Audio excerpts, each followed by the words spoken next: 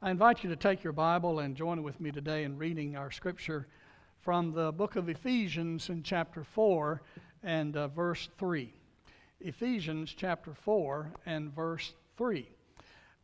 Today our message continues the theme of fellowship, one of the 5 purposes of the church. When we think about fellowship, we think about relationships and getting through some of the difficult circumstances that relationships encounter. And now we have to deal with conflict. And today's message and next Sunday are both going to deal with conflict and how to seek God's guidance, because we all deal with something called conflict, whether we want to or not.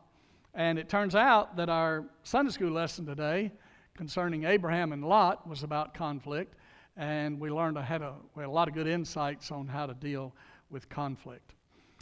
Before I go any further, I want to do something kind of different here. I do want to thank you, the church, for recognizing your pastor on Pastor Appreciation Day. But I think it's important that we recognize all of our staff. And so I would like to ask, first of all, Melissa, where are you? Would you stand, please? There's Melissa right back there. Melissa is the one that leads us in worship every Lord's Day. She's well prepared, ready to go, flexible, and whatever I can do to help out is the kind of minister that she is. Melissa, thank you so much for leading us in worship at our church. Darlene, are you here? Darlene was here earlier. Darlene Biddle. She just left. Well, when you see Darlene, tell her I called her out. Maybe I'll get in conflict here. Anyway, Darlene's the kind of person that says, just let me know what I can do. She's always that way. And what you may not know is that back during COVID, she took it upon herself to clean every one of these chairs. It's been 20 years since these chairs have been completely clean. She took it on herself during that COVID time to clean every single chair that we've been eating in and sitting in and worshiping in here, and she did it just on her own. And so when you see Darlene, give her a big thank you for the way that she serves here at our church as well. Our ministry assistant is Anastasia. We don't call her secretary anymore. She is our ministry assistant, and she is top drawer. She was willing to go and pay her own way to the training that our Kentucky Baptist Convention offers, and she was so motivated when she came back, and she always asked me, what can I do to help? How can I help you this week? Is there anything that you need? And she's always doing that. And Anastasia, thank you so much. We appreciate you and the ministry that you have here at this church. Now, we have several volunteers that we need to be doubly appreciative of. These volunteers show up every Sunday and they give of themselves. And I'm thinking about Tracy, who plays our piano for us here. I don't know if you're aware of it or not, but there are over 400 churches in the state of Kentucky that are seeking a pianist. They are without a pianist, and we have the best, and her name is Tracy Powers. And would you just thank her so very, very much? We have a guy that plays the drums back here. His name is Samuel. Samuel, where did you go? Brother, you just keep at it. You're getting better every Sunday. We thank God for you, and you're just getting better at it every Sunday. And I want to appreciate Nick. Where are you at, Nick? Did you run away? Are you still with us? Okay, great. There he is back there. Thank Nick for playing the guitar for us and doing such a great job. He's so flexible. He can play anything. And just thank you, brother, so very, very much. It's such a joy to come to Akron and knowing that people are giving their best to worship, to serve the Lord here. And it's just a delight, absolute delight to be your pastor. Now, if you would read along with me and let us pray before we begin. We'll be looking at Ephesians chapter 4 and verse 3. Father, we thank you for this wonderful church. And we ask, Lord, that your hand of blessing be upon us as we continue to serve you in sincerity and in truth. And we pray, Lord, that we will give our very best because you have already given your very best to us. And I pray, Father, that this message today will encourage someone, challenge someone. I pray that it will bring insight and fresh insight to someone's life as they are seeking to deal with what we don't like to deal with in order that we have better relationships, and that's called conflict.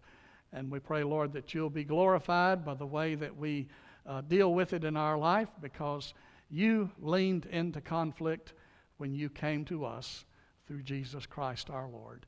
In his name we pray. Amen and amen. Well, I'm excited about today's message. There is a book that I'm very dependent upon, and I would recommend it to you. The name of the book is Conflict in Everyday Relationships. Conflict in Everyday Relationships. Ken Sands is the author of that book, and it's a short read, which I like, and so it's very, very helpful. Very, very helpful. And I'm leaning a great deal on his insights, particularly as we talk about the 4 G's of peacemaking. So let us read the passage of Scripture here. Be diligent to preserve the unity of the Spirit in the bond of peace. We are called to be peacemakers. God has called each of us to be peacemakers. Now, last Sunday's message in Romans chapter 12, the Apostle Paul said, as far as it is possible with you, be at peace with all people. As far as it is possible with you, be at peace with all people. That means that you and I have a role to play in conflict management.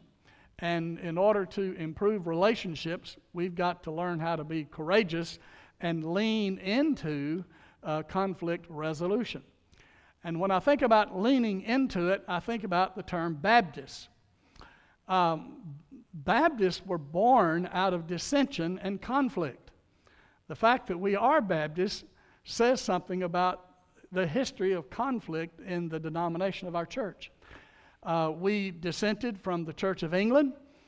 We dissented from the teachings of the Pope in Rome. And we disagreed with their teachings about baptism, particularly adult baptism and child baptism. And in those days, in 1605, 2 Baptist preachers in Holland baptized each other in public as a kind of protest, if you will, and a public confession of faith at the same time.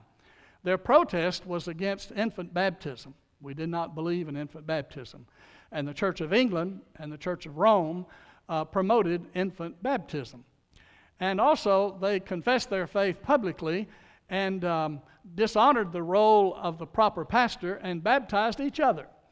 And so that just started a great controversy, and Baptists have been birthed in controversy. And just because we wear the name Baptist, we need to understand that we are birthed in dissension. And so it's a part of our heritage. It's a part of who we are. In fact, in Kentucky, you will find a church called New Fellowship Number 3. New Fellowship Number 3. That's the name of one of the churches in the state of Kentucky. That's a Baptist church. And so there's a church that's split at least twice and started a new church somewhere. New Fellowship Number 3. Can you imagine? Well, it's a part of our history. And we need to learn that there are some breakthroughs and some ways to allow God to work during times of controversy. One of the things that God's going to do in controversy is help us understand what is most important to us. We don't fight about things we don't care about. We struggle about things that we are concerned about, that are important to us. And these kinds of issues are surfaced whenever we are experiencing conflict. So one of the jewels or one of the pluses of leaning into conflict is that we will discover what's really important.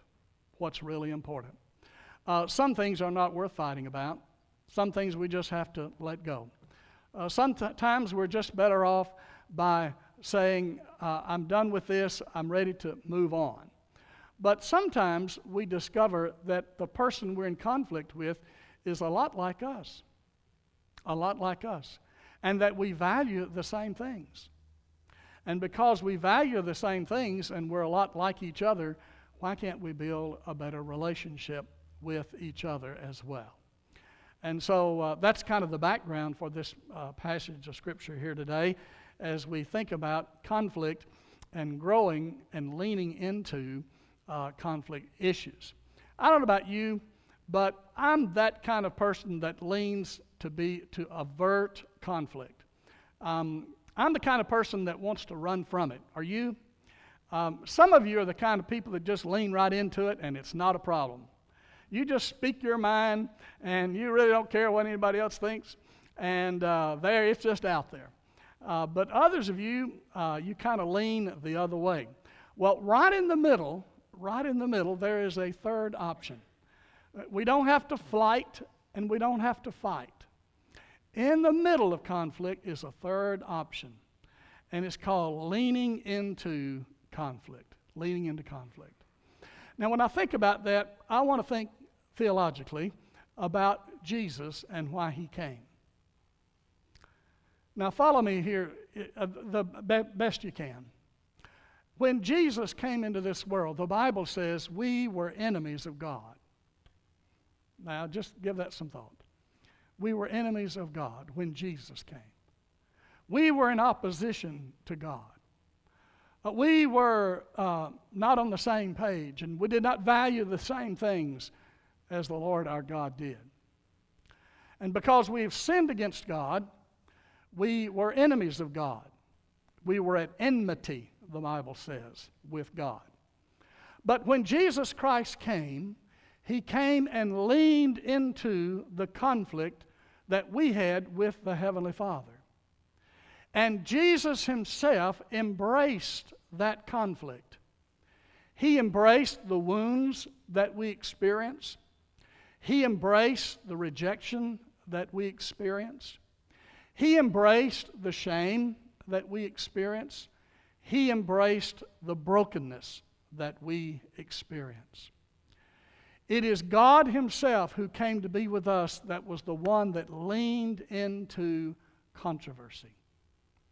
And when he did that, he did it to say to us, I love you, and I value you, and I want you.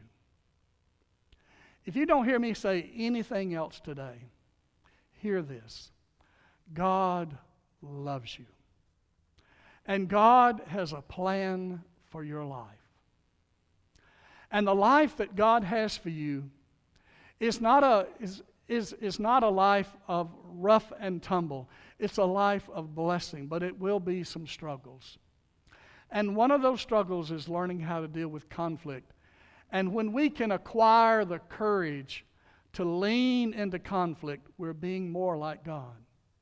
And one of the things we discover is those that we lean into conflict with, we learn that many, many times we value the same things. We value the same things. And what is important to us is important to each of us individually and is important to God as well.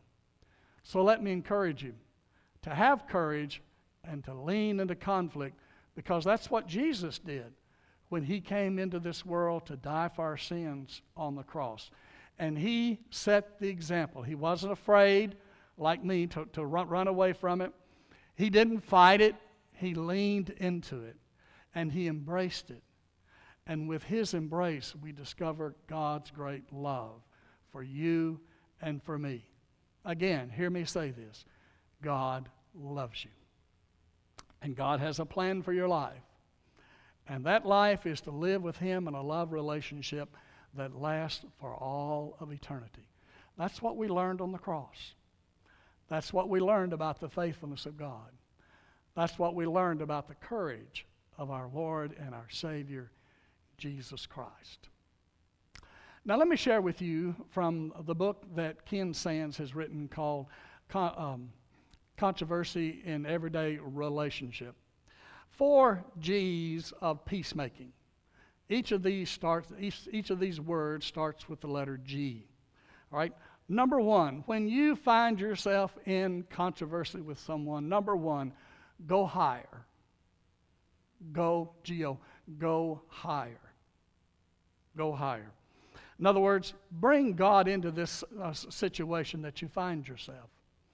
Because there are going to be guiding principles that will serve you well as you go forward negotiating a future with someone that you are in conflict with. Go higher and look for God's values. Go higher and look for God's standards. Go higher and imitate the Lord Jesus Christ. And that's what Jesus did.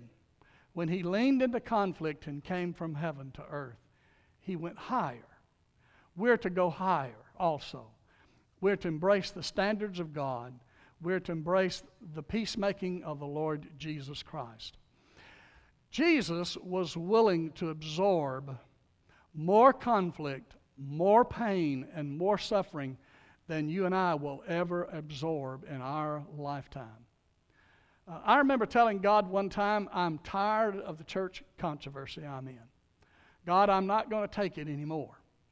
And I said, God, if they strike me one more time, I am going to quit.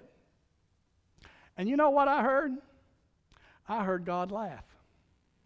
That's the first time I'd ever heard God laugh. This was 2 o'clock in the morning in the parking lot in Leesville, Louisiana, and I was awake all night, worried about people that were sound asleep and could care less about me.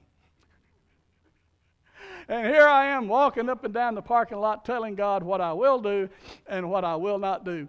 And God just kind of laughs. God just kind of laughs.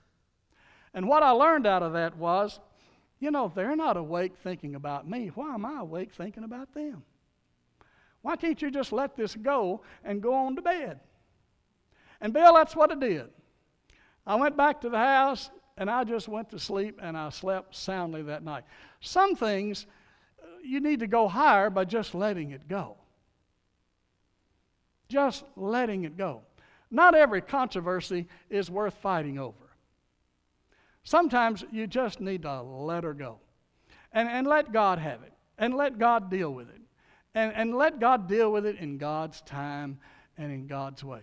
Because if you try to solve every conflict you're in and try to go face to face with everybody that you've ever had a conflict with, you're going to be doing it all day long, every day of the week, and you're going to get tired of it, and they're going to get tired of you, and you're going to have fewer friends in the world.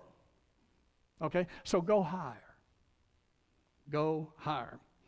Number 2, and this gets real personal. This kind of like the prophet Isaiah in the Old Testament. Isaiah would preach for a while, and they'd say, Amen.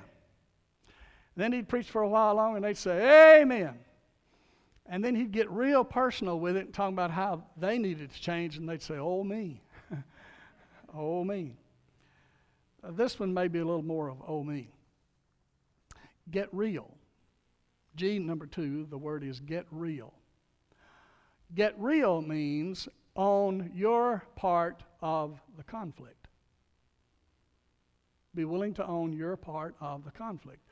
What is it that you're struggling with, that you're fighting over, that's your part? Where have you offended someone? And are you willing to take that in and make changes? Somebody said one time, and I might have said it here, I don't know if I've said it here before or not, but anytime you're having a problem, look at yourself and tell yourself, you're probably the problem. You're probably the problem. What that means is not that you may not have done something wrong to create the problem, but the reaction that you choose may complicate the problem. The reaction that you choose may complicate the problem. And if you will choose to reflect on what's my role and what's my part, then you can change that. And that's the only part of the conflict that you can have anything to do with, that you have any power over, and that's to change yourself. You can't change the other person. You can't change their mind. You can lecture all day, and they're just as determined to have their point of view as you are determined to have your point of view, but you can change your perception. You can change your part. And one of the great ways to step forward in dealing with controversy is to ask yourself, what's been my role in this conflict? What part have I brought on? What's been my reaction? What have I done maybe to escalate things? Maybe I just need to go higher and back off. Number 3, gently engage. Gently engage. Gently engage. That's what Jesus did when he came. Have this mind in you, which was also in Christ Jesus. Although he existed in the form of God, did not regard equality with God a thing to be grasped, but he emptied himself, taking upon the form of a servant, being made in the likeness of men, being found in appearance as a man, he humbled himself and became obedient to the point of death, even death on a cross. Therefore, God has highly exalted him and given him a name above every name, that at the name of Jesus every knee will bow and every tongue will confess that Jesus Christ is Lord. Have this mind in you, he said, which was also in Christ Jesus. So go gently. Go humbly. And when you do lean into conflict, do it with humility and do it gently. Gently engaged. And then number 4, the 4th G that Ken Sands gives us in his really good book, Dealing with Everyday Controversy. He says, get together. Get together. Take a step to sit down with someone and say, let me share with you my point of view, and I want to hear your point of view as well, because I value how you see things. And when you do that, you're not putting the other person on the defensive. Usually we confront people by saying to them the word you. Never use the word you when you're dealing with conflict. Use the word I. This is what I see. Help me understand. This is what I'm experiencing. And that way the other person is not on the defensive all the time. And they're more open to finding a resolution, to finding and arriving at a reasonable solution going forward for the future. So let me repeat those 4 for you. 1, go higher.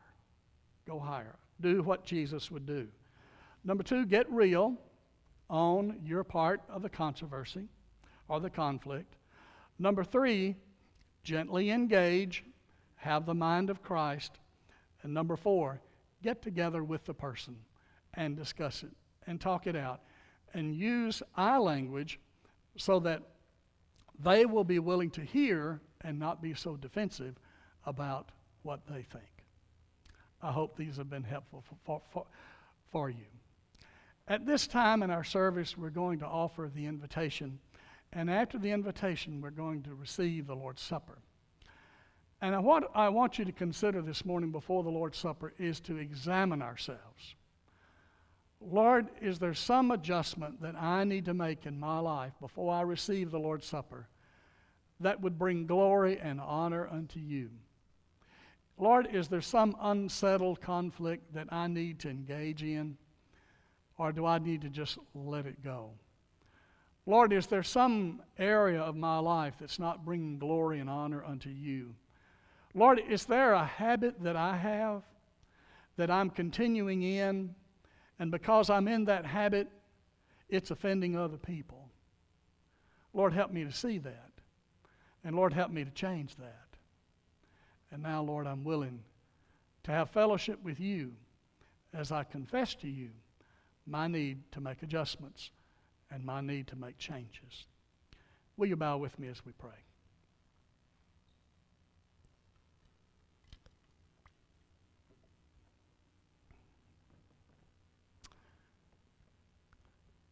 Father, we thank you for your love and your mercy that was willing to lean in when we were enemies with you. And by your mercy and by your grace, Lord, we have found salvation. we have found new life. There's some listening here this morning that need to make that step forward and give their life to Christ and do it publicly. I pray today they will not put it off any longer, that we will understand that life is so brief and life is so short. And today is the appropriate time. Now is the appointed time. That there's no other name given among men whereby we must be saved. That today is the day of salvation. And I pray that they'll come while we sing this hymn of invitation.